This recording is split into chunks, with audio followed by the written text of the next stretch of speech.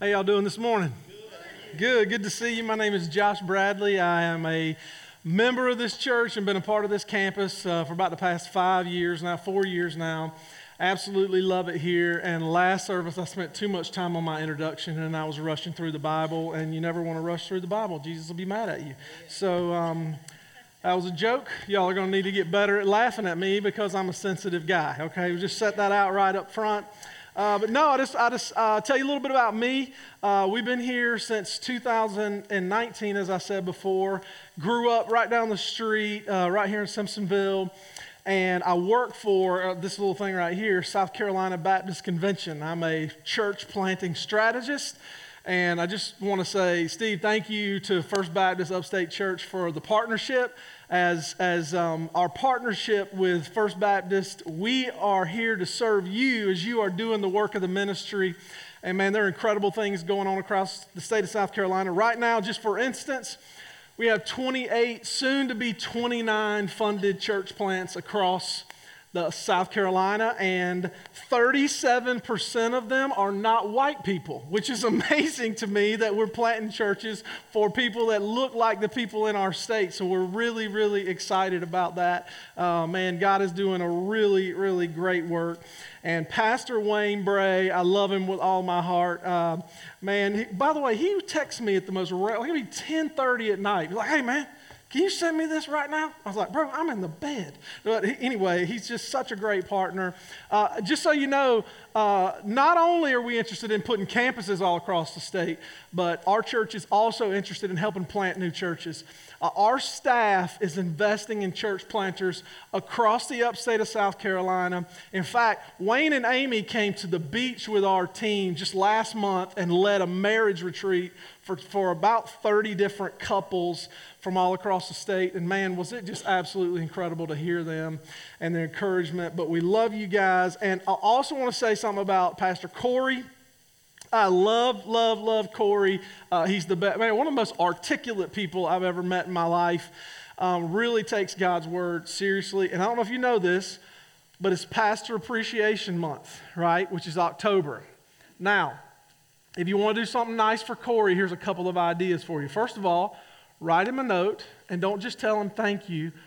Be specific about something he said to encourage you, right? And then the second thing you can do is if you have any major problems, take them to somebody else, right? That will be the last part was a joke. The first one was not, but figure out how you can bless him. I am so excited about what God's doing here, and I'm excited about this series. We're talking about the heart, which is the seat of our emotion, the core of who we are, the very essence of how we feel and think is our heart. And part of our responsibility in life is continuing to nurture our heart towards God, right? Nurture our heart towards who we are in Him. In this series, we've been talking all about what that means and how it is that we do that. And today, I don't know if you know this, but the truth is the seat of our emotions now is our heart. But in the Old Testament, it wasn't our heart, right? Does anybody know what it was in the Old Testament? Our bowels or our intestines. Which imagine telling your lady, honey, I love you deep down in my small intestine. And I just need you to feel like, that was funnier than the response I got from you guys. I worked on this all week. Right? This is good material. It's not good material. And it didn't get laughed at in the first service either, did it? It went over like a bomb.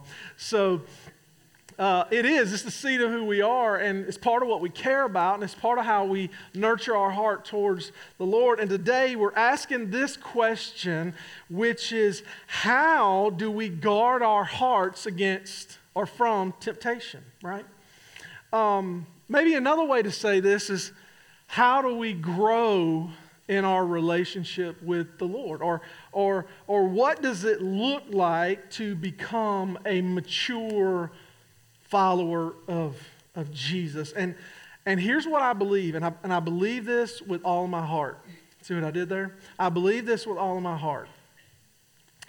The more you understand about how it is you grow and mature in your Christian faith, the more your heart will continue to reflect the heart of God.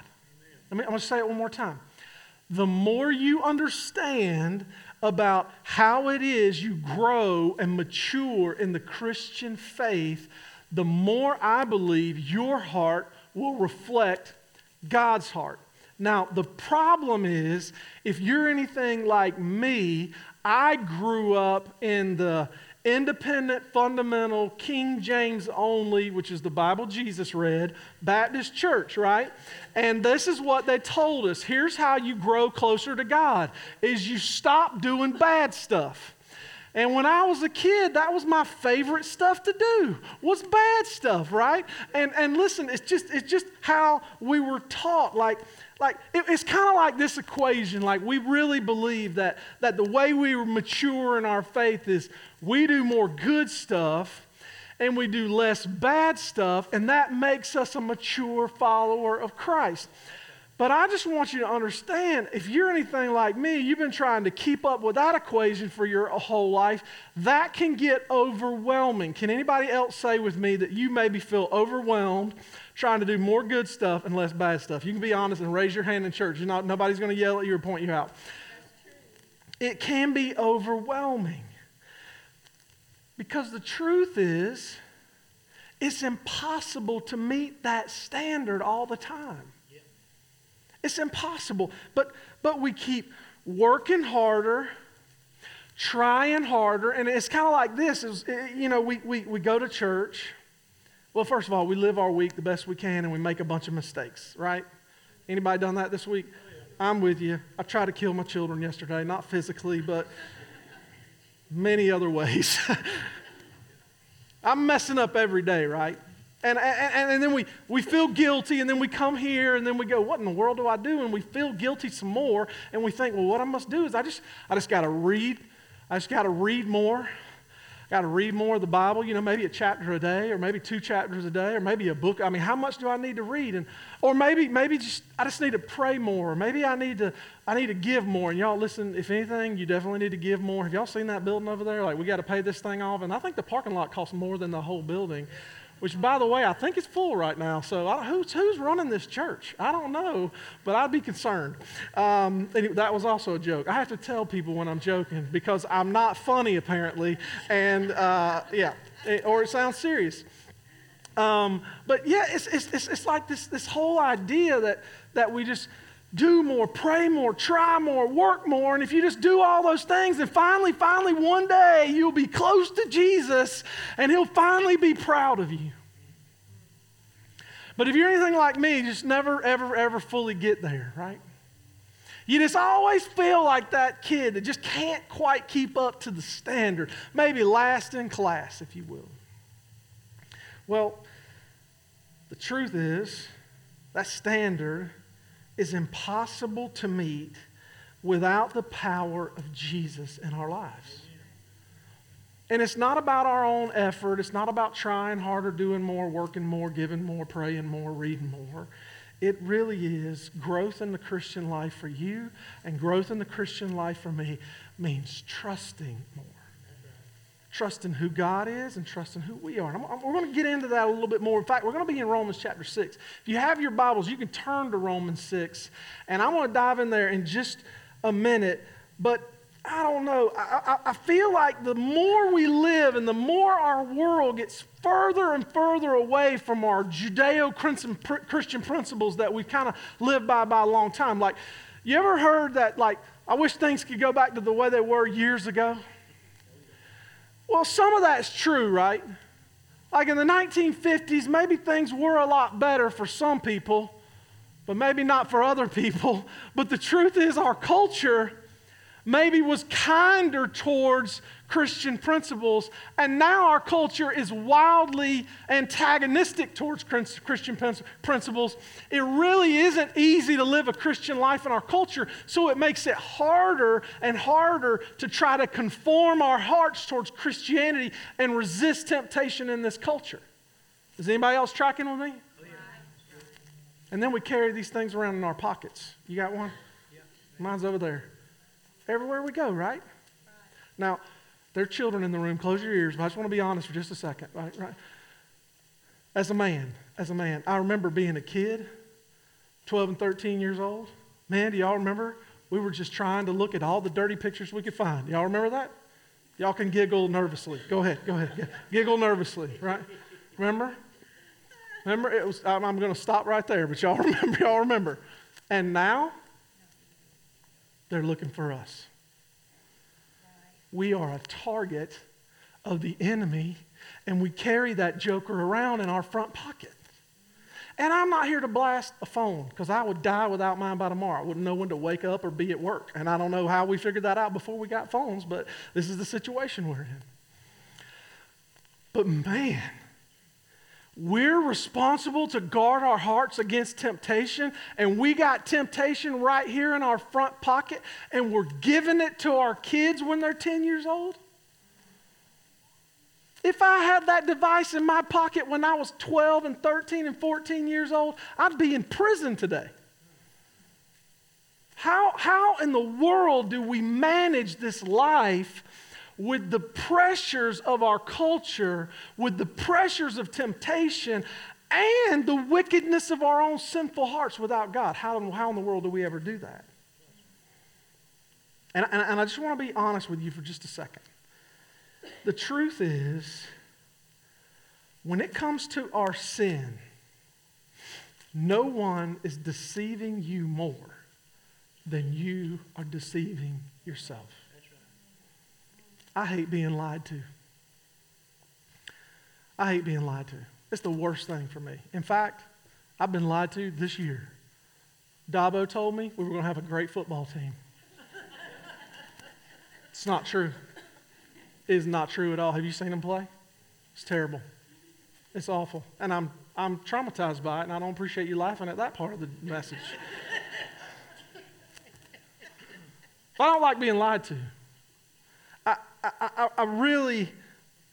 want you to understand something. Like, when it comes to truth and lies in your own life, like, nobody's lying to you more than you're lying to yourself about the things that you're involved in on a regular basis that are apart from the truth of the Word of God and reflective of His heart. Because lies will come to us like, it's not that bad. It's not that bad. Or, here's another one. I'll only do it once. I promise I will never, ever, ever do it again. Man, I got a phone call this week. Of a guy who's in dark sin, and he is trying to manage it. Keep it from coming out. Well, I know I did this, but the truth is, I don't want to hurt people. I'm just going to keep it to my. How many of you heard this lie? It's my story to tell. No. You're deep, dark in your sin, and you're the biggest liar in your own life. And so here we are, responsible to guard our hearts against temptation, and we have a culture combating us. We have this little device in our pocket combating us, and we have our own sinfulness apart from Jesus coming against us, lying to us on a daily basis. It can be overwhelming. Good luck, guys. I'll see y'all next week. And I know you laugh, but the truth is that's kind of how we looked at it. We walk away and we tell people, try harder and do better. We'll see you next week. Don't forget to drop your offering off in the back of the room. And the truth is, all the while we meet, we gather to sing some songs inside of a room, and none of us ever really grow. We just come here and compare ourselves to other people, hoping we'll find somebody that's worse than we are so we feel better and can make it through another 6 days. That was good.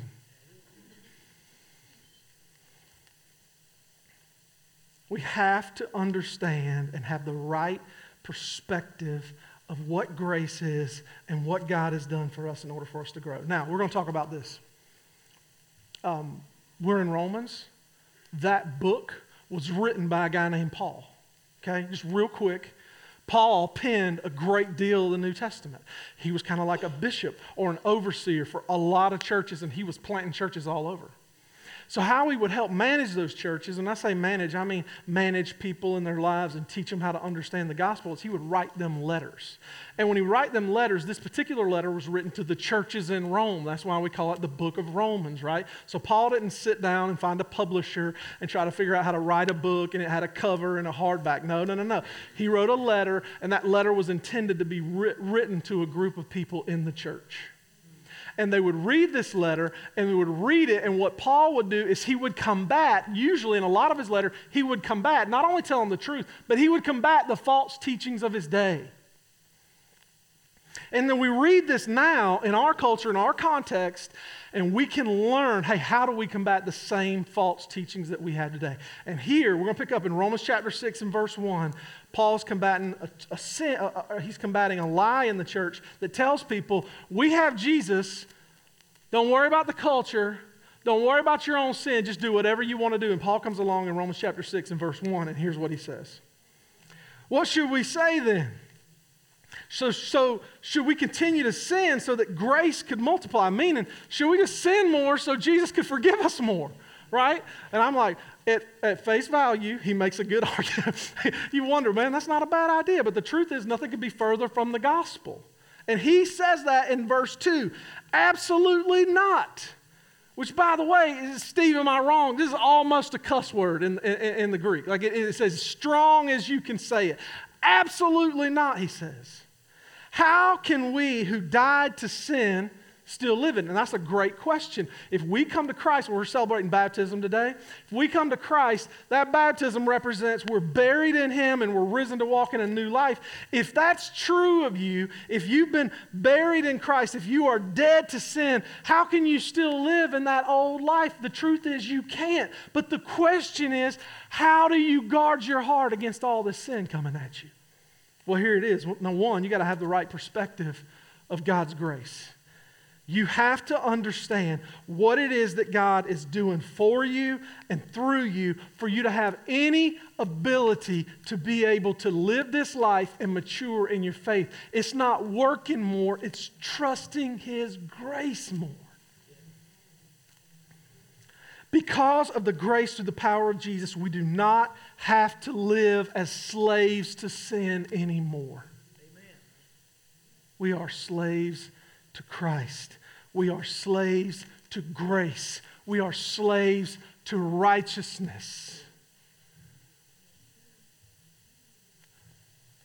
Now we're free to live and love how Christ created us to live and to love in him. Why? Because we've been made a new person. But see, that's not what we're taught. We're taught that our role is to come to church and invite Christ into our hopes and dreams. Invite him to make all of our dreams come true. And we think that if we do more good stuff plus less bad stuff, then hopefully like he'll answer 7 out of 10 prayers and we can get the things that we really want more than we want him. New cars, new house, better job, more money, prettier wife. If you already have a wife, don't pray for a prettier wife, please. That's a bad idea.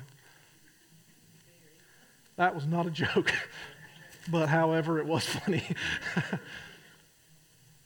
But it just illustrates a fundamental misunderstanding of the gospel, a fundamental misunderstanding of how this whole thing works, a fundamental misunderstanding of how we even grow in this faith and what a mature Christian even looks like. Verse 3 we pick up. Read with me. Or are you unaware that all of us who were baptized into Christ Jesus were baptized into his death? Do you understand that the grace of Jesus at work in your life kills your old self? Here's my question for you. What are you a slave to? Either your heart is bent towards righteousness, and I'm not meaning like you do everything right every day, because you can ask my kids about that. Like they will tell you for sure, Dad is a dangerous man. I'm not talking about that. I'm talking about what is seated in your heart. The core of who you are, what's in there. So if you just for a moment right now were to evaluate what you are a slave to, what would that be? Man, some questions you could ask. Where do you spend your money? Where do you spend your time? What do you wake up thinking about every day? What would cause you to take another job? Would it be more money and more opportunity or more credibility? Or would it be that you have another opportunity to take the gospel to another place? And we'll criticize pastors for taking bigger churches, but all the while, engineers and all other kind of people, they get a job with more money, and we're like, the Lord blessed him, didn't he? Yeah. Well, why? We have a different standard for people who aren't professional Christians.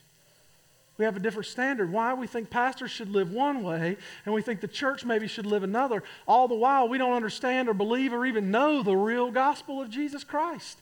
You are on mission for Jesus. He's not on mission for you. And when I say that, I don't mean he doesn't love you, care for you, moving for you, or for you.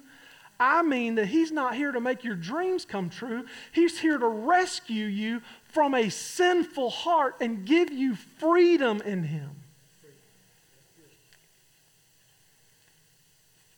All right, verse 4, 5, 6, 7, 8, and 9. I've got notes for all of those. But here's what I want to tell you. They're all preaching the gospel to us over and over and over and over again. They're all saying the same thing. You know what you have? Verse 4, you have newness of life. Do you see it? Verse 5, what does it say? We've been united with him in the likeness of his death. We will be united also in his resurrection. Listen, that's why we can bury people in our families that we love, and we don't grieve like a people without hope.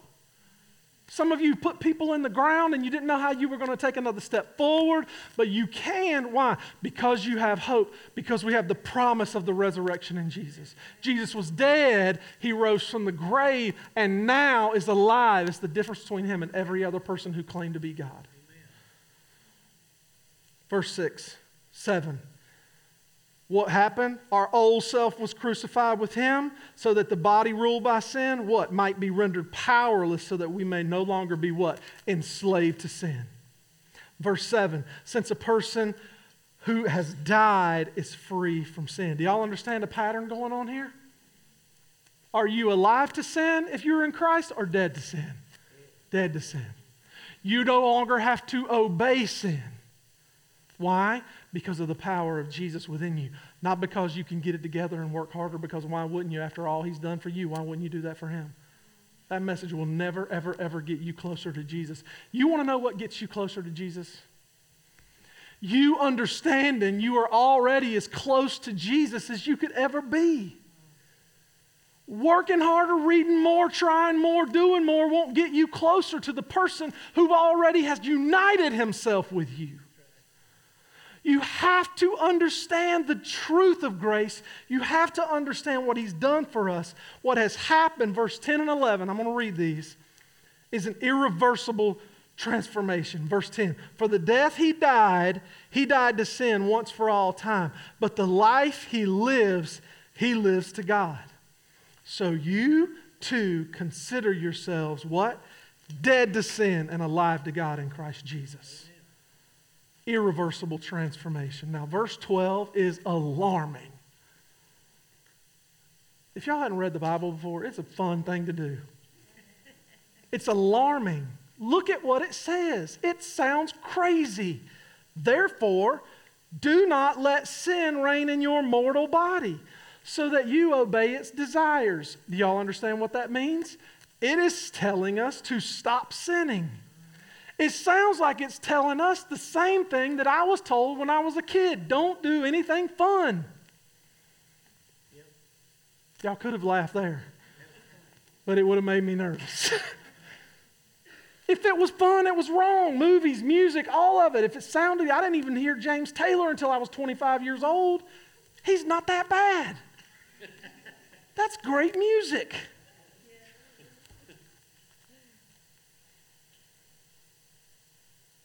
You have to have the right perspective of your identity. Listen, we're going to land this thing right here. You have to have the right perspective of your identity. That's your next point. Verse 13. And do not offer your parts to sin as weapons for unrighteousness, but as those who are alive from the dead. Offer yourselves to God and all the parts of yourselves to God as weapons for righteousness. You want to know what that means? That means that in the cosmic war between good and evil, if you're in Christ, you are forever on the side of the good guys. Nothing can ever change that. Nobody can ever pull you away. You can't sin enough to pull yourself out of the good guy camp. But let me tell you a secret. The Scripture never gives us a standard to meet without giving us the power to meet that standard. I'm going to say that again because some of y'all aren't getting that. You should be writing this stuff down. The Scripture never gives us a standard to meet without giving us the power to meet that standard. If somebody looked at me and told me to dunk a basketball on a 10-foot goal, would I be able to do it? Hold on. Don't rush to an answer, but it's no. Surprisingly so. And if I was going to dunk a basketball, I'd have to go to my house and roll that thing down till I could stand there and jump so I don't break an ankle when I tried to jump. Try being the key word. That means I wouldn't have the power to keep up with the standard that was expected of me. Listen, Scripture gives us the power. The power to keep up with the standard, the power to guard your heart is not in you, it's in Jesus. And your understanding of what He has done for you and how He has changed you will be the way that you guard your heart moving into the future. Now, verse 14 says this. This is the mic drop moment, right? Here's the mic drop in verse 14. For sin will not rule over you. Why? Because you are not under the law, but under grace. Man, come on now. Being under the law means that you have to follow the 10 Commandments. Have y'all read the 10 Commandments? You broke them this morning. Not a joke. Don't lie, don't steal, don't cheat, don't murder. And if you hate somebody, it's just the same as murdering somebody. You people are in bad shape. Without verse 14. Did you see what it said? You're not under the law. What are you under?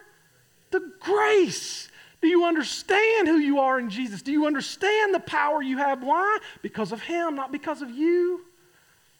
Listen, I'm out of time. I wish I could preach for 2 more hours about this, and I know you do too. You people laugh at the wrong time. But I've got an illustration. I'm going to try not to mess up the stage about what it really means to be united in Christ and have a brand new identity. Right? I was in Dallas last year, and I saw one of my favorite preachers. I didn't say this the first service. I saw one of my favorite preachers do this. So anything I say good is always something I stole from somebody else. So if you just search the internet long enough, you'll find my whole message just wrapped around like 17 different guys. But as Solomon said, there's nothing new under the sun. So here we go. One of my favorite preachers, his name is John Lynch. He wrote a book called True Face. If you want to read a lot more about this, man, what a great book. John Lynch, not the baseball player. But here's just an illustration. Now, let's just say that this water represents us. Okay? Has everybody got that?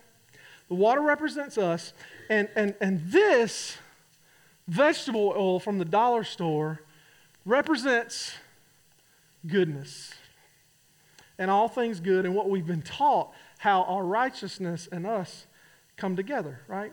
This is kind of what we've been taught. And maybe you weren't taught this, but maybe you just believe this, that the way that you thought you were united with righteousness or united in Jesus or you had a new identity in Jesus was kind of like how this oil and water come together. And the way we're taught is that you take two things that are not the same thing and that could never be the same thing, and you put them together in Christ and you say, all right, here you go.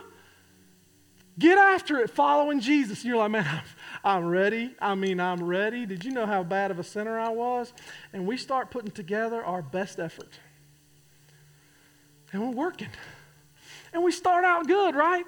We're reading the Bible. We're waking up at 4 o'clock in the morning, waking up Jesus with our prayers going, Jesus, get up. I'm ready to go.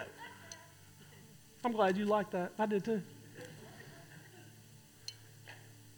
And when we start out the first couple of weeks, things are going good, and we try harder, and we're just stirring. We're working away and stirring. And what we're doing the whole time is to say, hey, the righteousness that I've been given, like the more I work, the closer that those two things kind of look like the same thing, right? You see it? Don't they look like the same?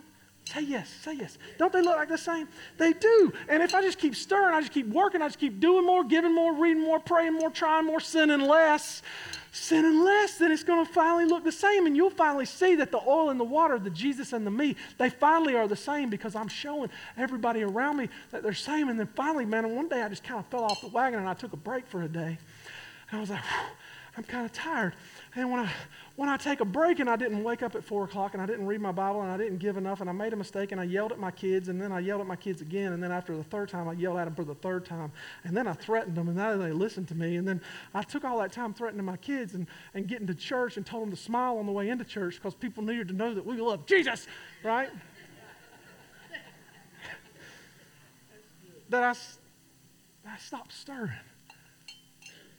And the two things were now no different than when they started. The water's still the water and the oil's still the oil. No matter how long I stir this, all day long, you come back, those two things will not ever be the same. And that's how a lot of us have been taught. But, man, the truth is, I'm this water. That came right out of that faucet in there, so don't drink it. And there's the oil. Now, that's just not any oil. That's extra virgin olive oil. And I wish you could have seen my wife's face when I poured it into this jar, out of our large jar.